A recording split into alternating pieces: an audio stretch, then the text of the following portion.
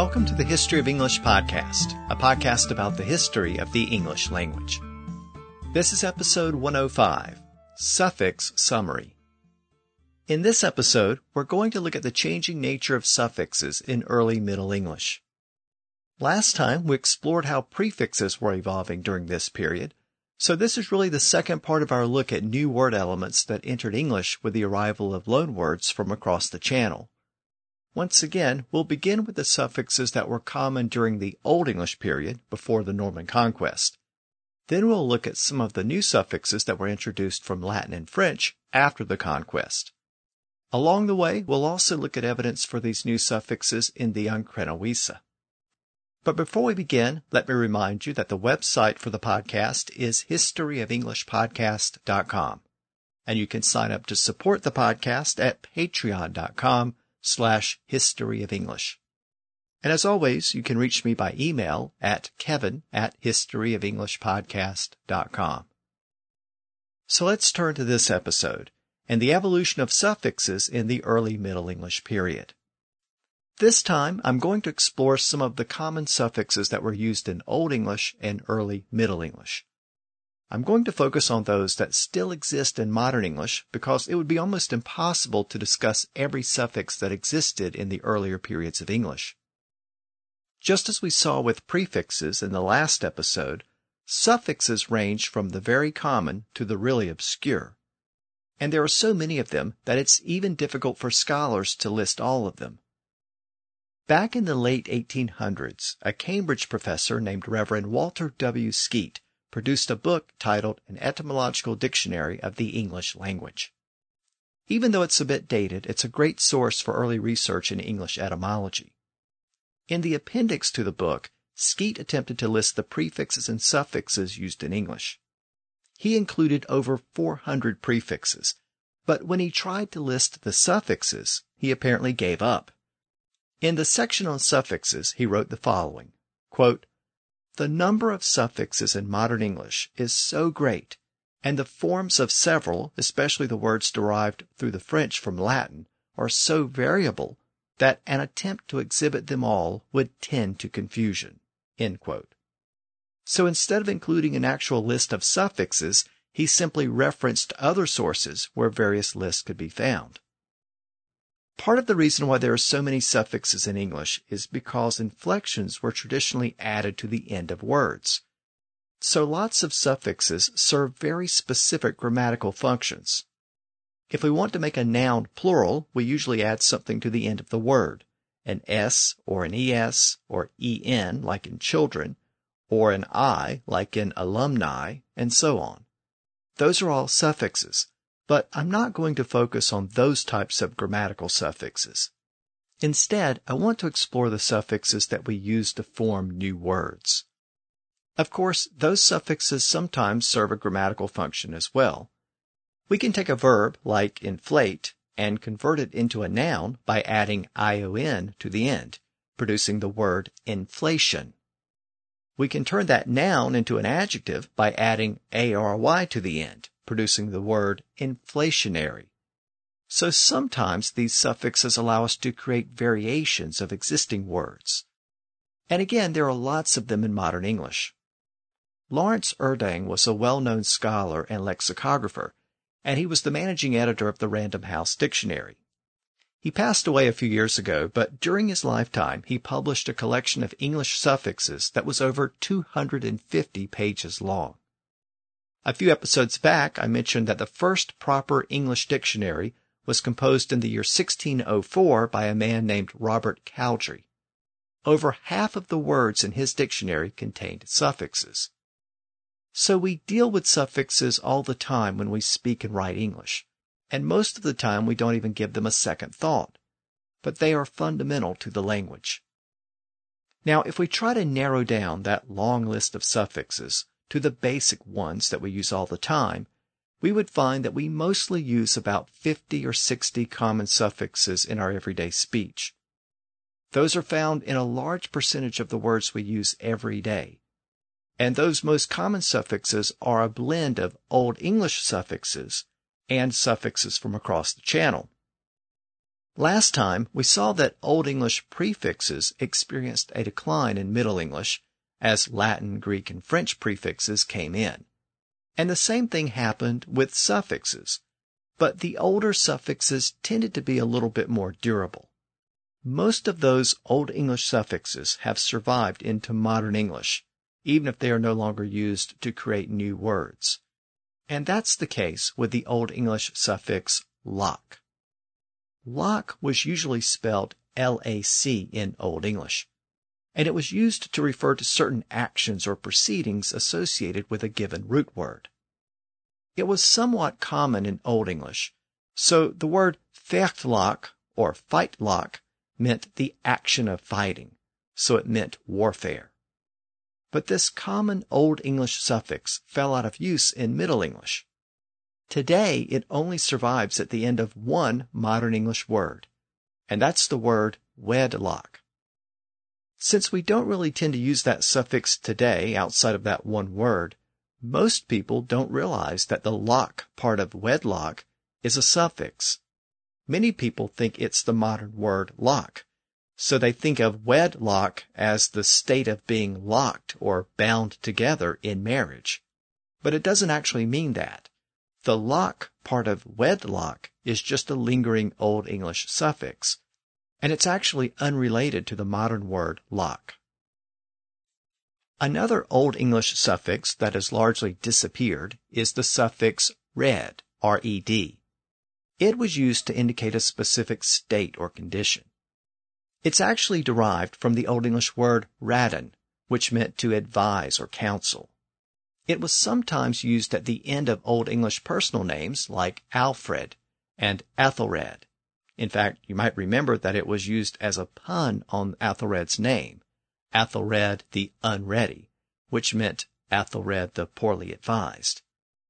This word fell out of use in Middle English, and that included its use as a suffix. Outside of personal names like Alfred, it only survives today at the end of the words hatred and kindred. Another Old English suffix that experienced a decline was the suffix wise. I've noted before that the Old English word wisdom is cognate with the Latin word vision. They are both derived from an Indo-European root word that meant to see. The sense of observing the world around you and acquiring knowledge led to the modern sense of the Old English words wisdom and wise. But the word wise also acquired a different sense in Old English. If you observed the world around you, you noticed how things worked and how they behaved. You noticed habits and customs and routines. And that led to the word wise as a noun, which referred to a particular manner or way or condition. And it was sometimes combined with other words, as in the word otherwise from Old English.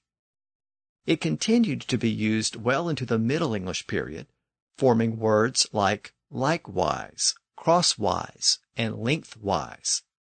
It even made it into the Modern English period in the word clockwise. But the only common word ending in wise that's been coined in the past century is the word streetwise. But that word uses wise in the more usual sense as smart. So it isn't really the traditional wise suffix. That means that there really hasn't been a common word formed with that suffix in English since clockwise in the late 1800s. A couple of other common Old English suffixes were less and full, both of which also survive as distinct words. Of course, less was used as a suffix to indicate the lack of something, and full was used as a suffix to mean a great deal of something. We have the less suffix in words like hopeless, timeless, reckless, and so on. And we have the full suffix in the Old English words wonderful, careful, and handful. The Ancrene Wisse also gives us the first recorded use of the word dreadful, which is a combination of the Old English word dread and the full suffix. Now, the less and full suffixes have remained popular over the centuries, and they've routinely been attached to root words from Latin, French, and other languages. That's given us hybrid words like useless regardless, graceful, grateful, and beautiful, just to name a few. In all of those words, the Old English suffix is attached to Latin or French root words. By the way, the word full is derived from an Indo-European root word that meant to fill and has been reconstructed as pela. Remember that the Indo-European P sound became an F sound in the Germanic languages. Well, the Latin version of that word produced the words plural and plenty. And I mention that because the word plenty also appears for the first time in the Ancrene Wisse. And in the 1400s, the full suffix was added to the word plenty, producing the word plentiful. So the word plentiful is technically redundant. It literally means full of fullness. The root word and the suffix are cognate, and they both mean full or abundant. Old English also had several other suffixes that were used to form adjectives from other parts of speech. So if you wanted to create a word to describe something, you could use one of these suffixes. Several of these are still used in modern English. One was the en suffix, en. It allows us to turn gold into golden, and old into olden. Wood turns into wooden, and wool turns into woolen. This suffix was once very common, but it has stopped being used to create new words in English. And today, we generally ignore that suffix and just use the root word if we want to use it as an adjective. So rather than referring to a golden ring, we're just as likely to refer to a gold ring. And rather than discussing the olden days, we're just as likely to refer to the old days. Instead of a wooden chair or a woolen sweater, we're just as likely to refer to a wood chair or a wool sweater. So today that suffix is generally optional for adjectives, and when we use it, it tends to make our word choice sound older and more formal. Another Old English way to form adjectives was the ed suffix, ed. Of course, we also use an ed suffix on verbs when we want to express past tense. I talked or you listened. But that's a completely different suffix, even though it looks the same. That suffix is attached to verbs, but the suffix I'm discussing here is attached to nouns to convert them into adjectives. So it turns a man with a beard into a bearded man, a giant with two heads into a two-headed giant, a truck with 6 wheels into a 6-wheeled truck. Other examples include a saber-toothed tiger and a wooded area. So this suffix is still used quite a bit today. Another way to form an adjective was to use the Old English suffix some, S-O-M-E. It allows us to convert lone into lonesome, and whole into wholesome, and awe into awesome, and so on. We can also form adjectives by adding a simple y suffix to a word to convert blood into bloody, and thirst into thirsty, and dream into dreamy. Of course, this is still a very common suffix, and it was originally a very common Germanic suffix rendered in Old English as ig, spelled I-G.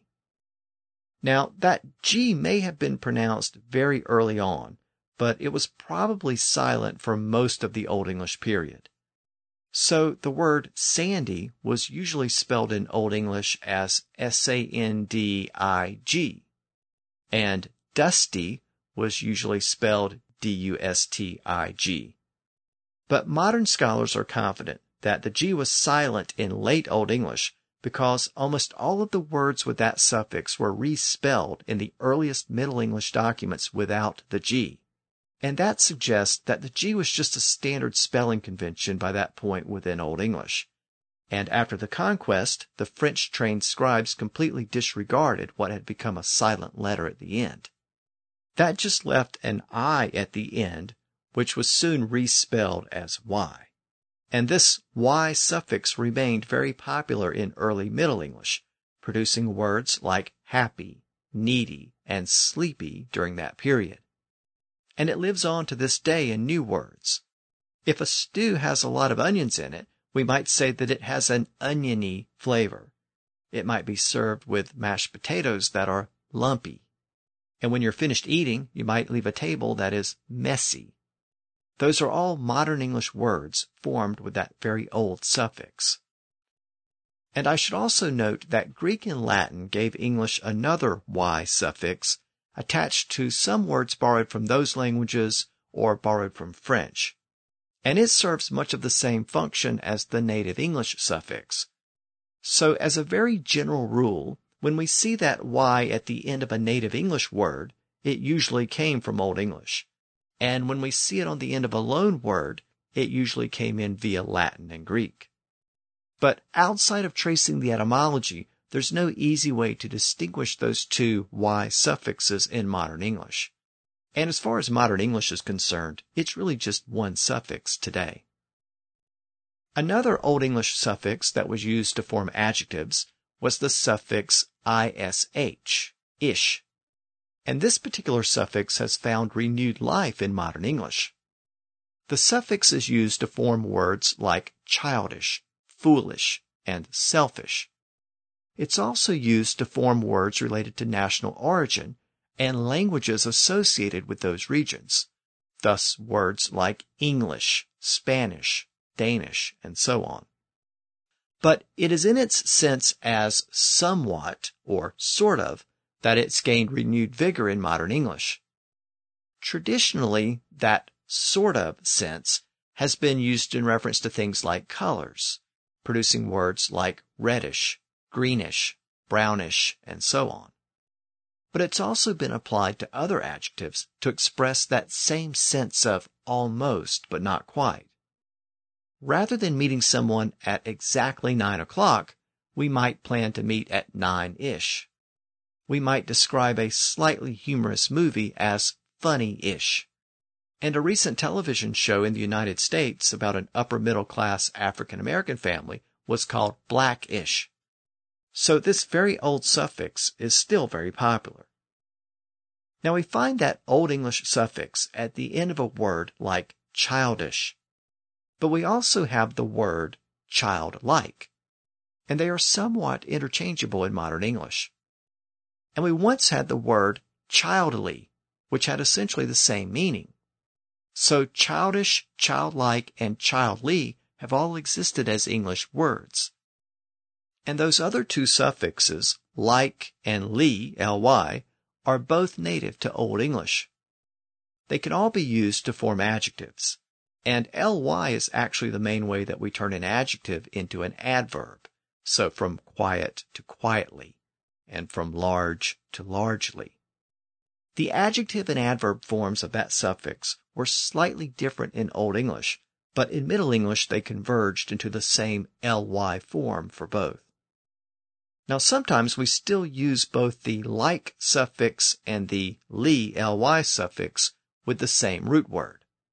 So we have the words womanlike and womanly, and godlike and godly. And not only are those two suffixes used in similar ways, they are also related. The ly suffix was originally lic in Old English. It was a word that meant body or corpse. It was attached to the end of nouns to create adjectives, to mean in the form of or in the appearance of the noun. So if something was in the form of a child, it was childlik, childlic. But that final C or K sound became silent over time, especially in the south of England. And that produced the word childily or childily that I mentioned earlier. But in the north of England, that C or K sound at the end was retained. There may have been some Norse influence at work as well, since Old Norse had a version of that same word where the K sound was retained. Anyway, that word eventually emerged as the distinct word like in Middle English. And that northern form eventually spread south and was adopted as the like suffix with a similar meaning as the old ly suffix. By the 1500s, English had the word childlike which eventually replaced the older form childly. But as I noted, in some cases, both versions still exist in modern English, with pairs like womanlike and womanly, and godlike and godly, and gentlemanlike and gentlemanly. So we've looked at a variety of Old English suffixes that were used to create adjectives and sometimes adverbs. That includes wise, full, less, n, ed, ed, some, which is just the letter y, ish, like, and ly. All of these are still used to some extent in modern English, and that shows how durable Old English suffixes have been. Now we've looked at the creation of adjectives and adverbs in Old English, so let's turn to nouns. Old English gave us several suffixes used to create abstract nouns. Those nouns were usually used to express a general state or condition. One of those suffixes was dom, D-O-M. It was used in Old English words like kingdom, earldom, wisdom, and freedom. You might remember that the word dom, D-O-M, meant a law or judgment in Old English. And that was the origin of this dom suffix. In words like kingdom and earldom, it had a sense of the realm that was subject to the king's judgment or the earl's judgment. So it had a sense of jurisdiction. And from there, the meaning was extended to refer to a general state or condition. The state of being wise was wisdom, and the state of being free was freedom. The dom suffix survived into Middle English, but it's been in decline ever since then. Today, it mostly exists in old words coined before the modern English period. However, it hasn't completely disappeared in new words. Within the past century or so, it's been used to form new words like fandom and stardom. Another Old English suffix used to form abstract nouns was hood, H-O-O-D. Again, much like dom, it was used to express a certain state or condition of being. It gave us words like childhood, manhood, womanhood, likelihood, and so on. The suffix was had, H-A-D, in Old English, and it meant condition or quality or status. And much like dom, this hood suffix experienced a decline in Middle English. It's rarely been used to form new words since then. Over the past few centuries, it has produced words like boyhood and girlhood, but those words are really just an extension of older terms like manhood, womanhood, brotherhood, and sisterhood. And other than those specific exceptions, the hood suffix is mainly a relic today. Another Old English suffix with a meaning similar to dom and hood was ship. Again, it was used to form abstract nouns. It was used to form Old English words like friendship and worship.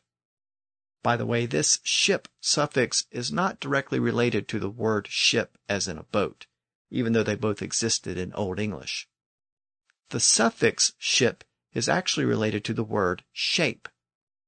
Anyway, this suffix was common in Old English, and it survived into the Middle English period. In the Ancrene Wisse, it appears in the words hardship and fellowship, which are both recorded for the first time in that document. Like the other similar suffixes, dom and hood, this ship suffix underwent a decline in Middle English. Very few words have been formed with that suffix since then. One of the few words to appear with that suffix in modern English is the word relationship.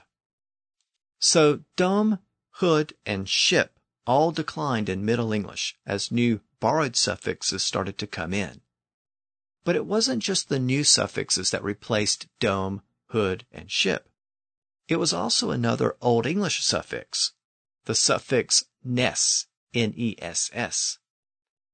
This has been the most durable of the 4 Old English suffixes used to create abstract nouns. It gave us Old English words like darkness, sickness, and sadness. I noted a few episodes back that Layman's Brute contained the first use of the word wilderness, which was literally wild deerness. That word also appeared several times in the Ancrene Wisse.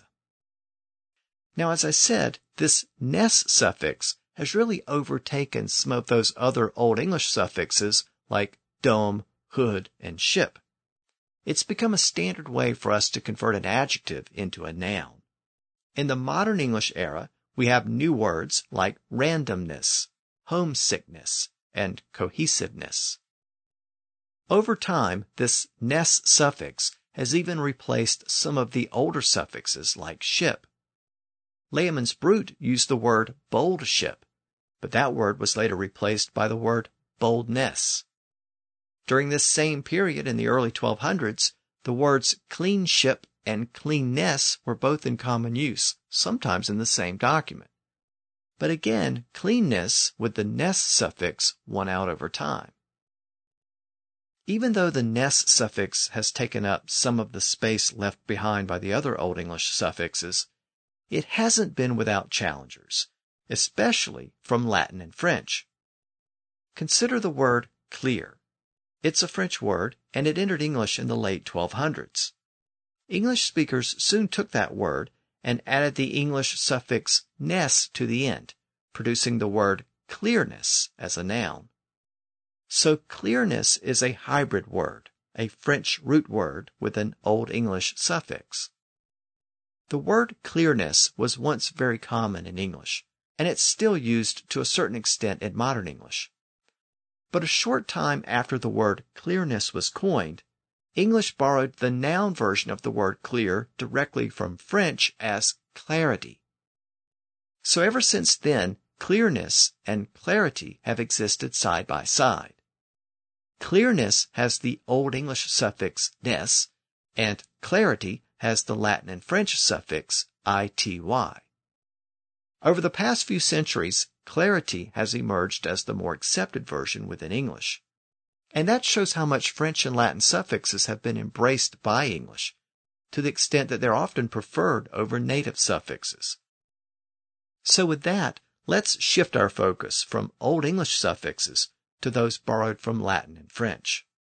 And let's begin with that ity suffix that I just mentioned in a word like clarity. It was borrowed from Latin and French, where it was used to change the root word into a noun. So the word pure can be converted into purity, and the word purity appears for the first time in the Ancrene Wisse. In Middle English, the suffix was often spelled as ite, and sometimes as ete. So the Ancrene Wisse also gives us the first use of the words chaste and chastity. Chastity is spelled as chastete. The document also gives us the first recorded use of the word adversity in English, which was spelled with ite. The word authority also appears for the first time, again spelled with ite. And familiarity is also attested for the first time in the Ancrene Wisse, also spelled with ite. These words didn't get their modern spellings until the modern English period. I should note that the suffix ty, as in beauty and safety and plenty, is also derived from the same original Latin suffix as ity. So one version has an I and one doesn't. Again, in early Middle English, it usually appeared as te instead of ty. So, as I noted earlier, the French word plenty appeared for the first time in the Ancrene Wisse, and it was spelled plente. Interestingly, the original Latin root word was plenitas, so it had the I in the original Latin suffix. And that word was borrowed into English for a second time in the 1600s as plenty. So plenty and plenty existed side by side in English for about a century or so before plenty finally disappeared. Another very common suffix that we use to form nouns is the ion suffix, often rendered as tion. Again, this suffix was borrowed from French and Latin. We typically use it to turn an adjective into a noun. So from act to action, motivate to motivation, direct to direction, and so on. This new suffix appears in quite a few words for the first time in the Ancrene Wisse. It appears in words like contemplation, devotion, temptation, distinction, salvation, and presumption.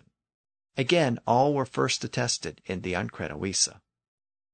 In most of these words, the suffix is actually spelled ciun, which was common in early Middle English. The tion spelling didn't really become common until later in the Middle English period. This original spelling is interesting because spellings were mostly phonetic during this period, and ciun indicates that the pronunciation was close to modern English, either cian or shun. So why do we spell it tion today? Well, it's because most of these words can be traced back to Latin, where they ended in tio, tio. And Latin had a lot of inflectional endings, one of which converted that ending to tionem, tionem. So the original Latin form of distinction was distinctionem, and the Latin form of temptation was temptationem. The M part at the end was dropped in French and English, and that left us with the tion suffix. But again, the original pronunciation was tion. Then in late Latin and early French, certain consonant sounds turned into sibilant sounds. In earlier episodes of the podcast, we saw that this process was called assimilation or palatalization. We saw that the K sound shifted to an S sound before the front vowels, E and I, and the hard G sound shifted to a soft G sound before the same front vowels. Well, this same process affected the T sound before the I in the suffix tion. It became shion or sion, and that converted distinction to distinction, and temptation to temptation. Again, this was just a slurring or softening of the pronunciation, and it wasn't limited to this suffix. It also helps to explain why we pronounce inertia as inertia and not inertia, and patience as patience and not patience. So this was just a common sound change that took place in late Latin and early French. By the way, the word patience appears for the first time in the Ancrene Wisse. As I noted earlier, this suffix often appears as tion in modern English, but it sometimes follows a Latin root word that ended in io rather than tio. So the suffix sometimes just appears as ion instead of tion. So in the Ancrene Wisse we get words like champion and scorpion with a simple ion suffix, both of which are recorded for the first time in English. Regardless of form, this ion or tion suffix is one of the most common suffixes in the English language today. Another very common suffix that we use to form nouns is the suffix ment, M-E-N-T. This suffix was borrowed from French, and it ultimately comes from the Latin suffix mentum. It appears in the Ancrene Wisse in words like judgment and ornament. Both of those words appear for the first time in English in that text. Over the centuries, the ment suffix has usually been attached to French and Latin root words, but it has become so accepted within English that it is sometimes attached to native English root words as well. When combined with English roots, it has resulted in words like acknowledgement and atonement. Another suffix borrowed from Latin and French to convert a verb into a noun was ance, A-N-C-E, which also appears as ence, E-N-C-E. These can be traced back to the Latin suffixes antia, A-N-T-I-A, and entia, E-N-T-I-A. This was really the same suffix. The form varied depending on the vowel sound in the root word that the suffix was attached to. In French, these two separate versions converged into ance, A-N-C-E, but then the form with the E started to be adopted when the original Latin root word ended in entia, E-N-T-I-A. So over the years, English has borrowed words with both versions of the suffix. In the Ancrene Wisse, the ance suffix appears in the words ignorance and acquaintance, which both appear for the first time in English. And the ence ending appears in the word patience, which, as I noted earlier, is also recorded for the first time in English in the Ancrene Wisse. Another suffix that's used to create nouns in English is the suffix age or age, A-G-E. This is another suffix from Latin and French, and it has an interesting history within English. It came in very early on with the Normans, and it's actually more common in modern English than modern French. So it was one of those French suffixes that was embraced in the early Middle English period, and it's thrived ever since. Today we have it in words like message, beverage, average, storage, damage, postage, and so on. But if we go back to the origin of the suffix in English, we would find that it has a close association with European feudalism. The original Latin suffix was atticus or atticum, depending on how it was being used in a sentence. That original suffix meant belonging to or related to. Though it was used in many words in Latin, it had one particular association with words related to payments. For example, Latin had the word pulveraticum, which was a payment for hard agricultural labor. It became pulverage in French. As the feudal system became ingrained in France in the early Middle Ages, it was a system that depended on a variety of relationships, typically defined by various services and obligations, and also defined by specific payments. As these new types of payments and obligations emerged, new words had to be coined within French to describe those features, and many of those new words were modeled on existing words like pulverage, which was a specific type of payment. Within French, this produced words like homage or homage.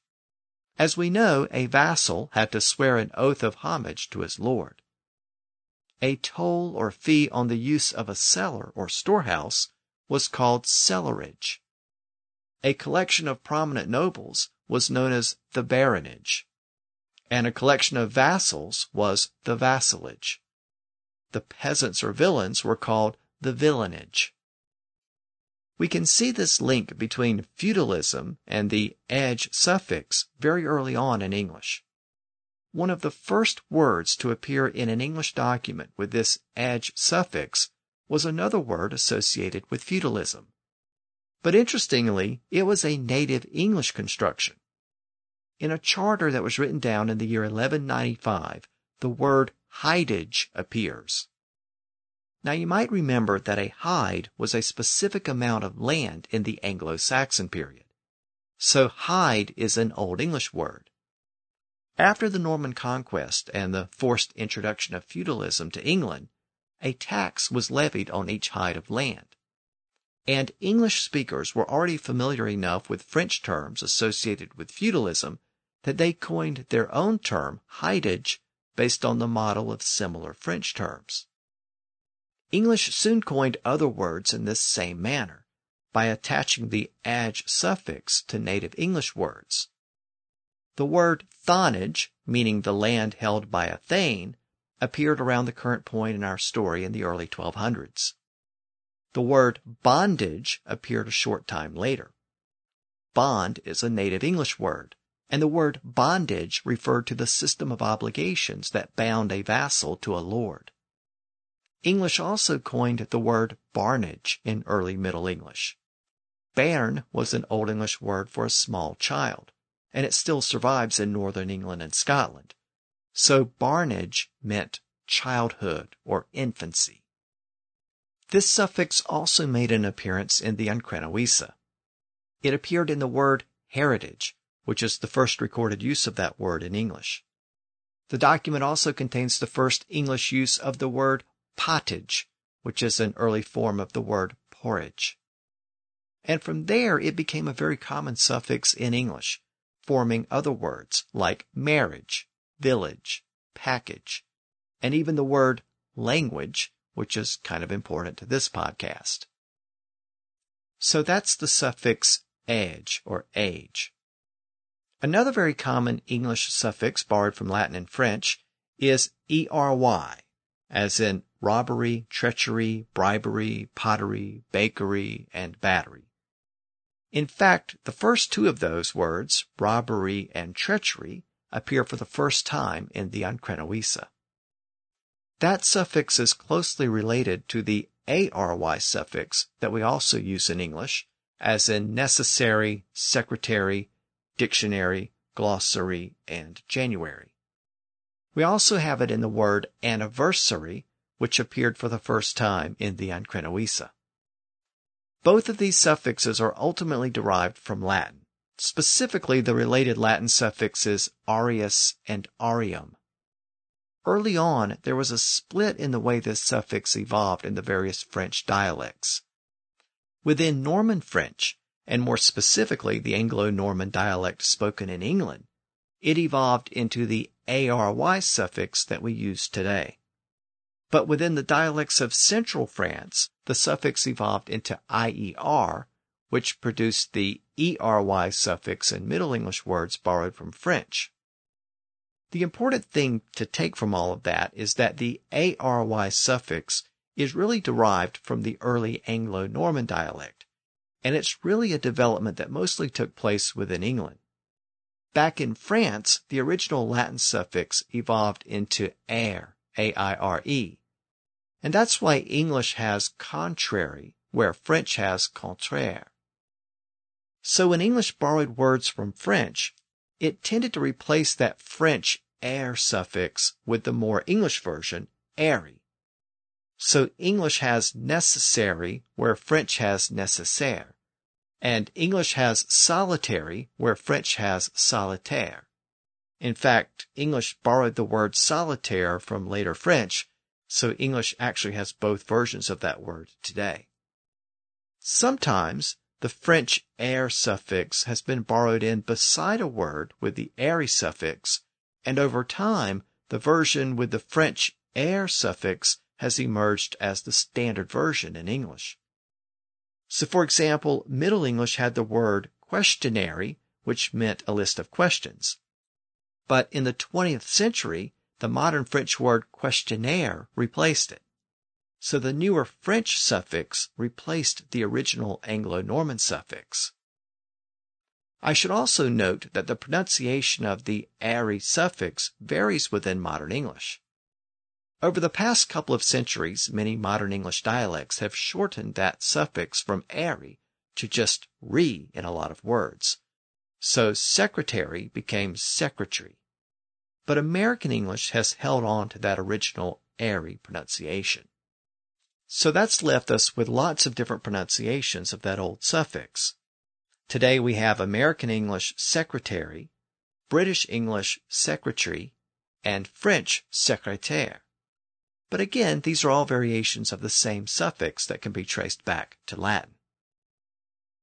Now, in addition to the ERY and ARY suffixes from Latin and French, we also have the ORY suffix, ori.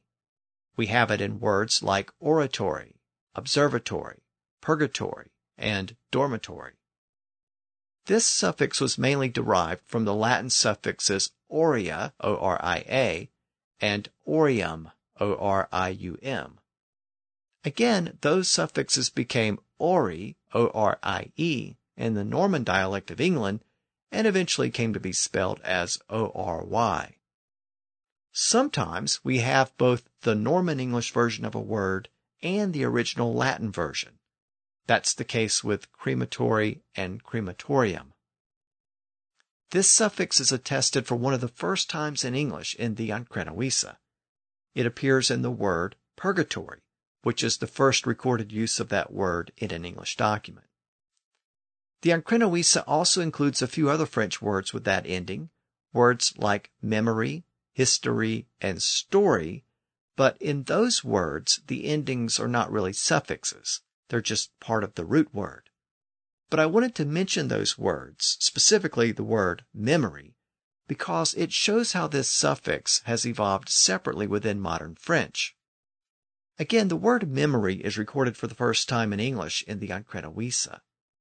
Memory reflects the Norman pronunciation of that word ending as ori. But in standard French, it became voir. And English borrowed that word again from later French as memoire or memoire. American English tends to pronounce the R sound at the end, but British English doesn't. Another word that appears for the first time in the Ancrene Wisse is the word arms, as in weapons. It was borrowed from French, and a short time later, English borrowed the word armory, which meant a weapons arsenal, or a place where weapons were kept. But in the 1500s, that word was borrowed again from French as armoire or armoire, with its modern French ending. And today, we use that modern French version of the word to mean a cupboard or wardrobe. Now, before I conclude, let me mention one other French and Latin suffix that appeared in the Ancrene Wisse. The suffix us, O-U-S, appeared in words like jealous, malicious, and dangerous. It's based on the Latin suffix osus, O-S-U-S, which became O-U-S in French and was introduced to English around the time of the Ancrene Wisse. So, as you can see, a lot of Latin and French suffixes were starting to pour into English in the early 1200s. And the Ancrene Wisse contains a lot of those suffixes for the first time in an English document. Over the past couple of episodes, I've tried to focus on prefixes and suffixes that were being used in the early 1200s. So that included those from Old English, as well as some of the earliest borrowings from Latin, French, and Greek. As the Middle English period progressed, more and more of those elements came in from across the Channel, and I'll probably look at some of those other prefixes and suffixes that came in later in future episodes. But for now, I'm going to leave the topic there. Over the next couple of episodes, we'll move the story forward into the mid and late 1200s. We'll pick back up with the historical narrative as we progress deeper into the Middle English period. And we'll explore some other interesting developments that impacted the evolution of English. So until next time, thanks for listening to the History of English podcast.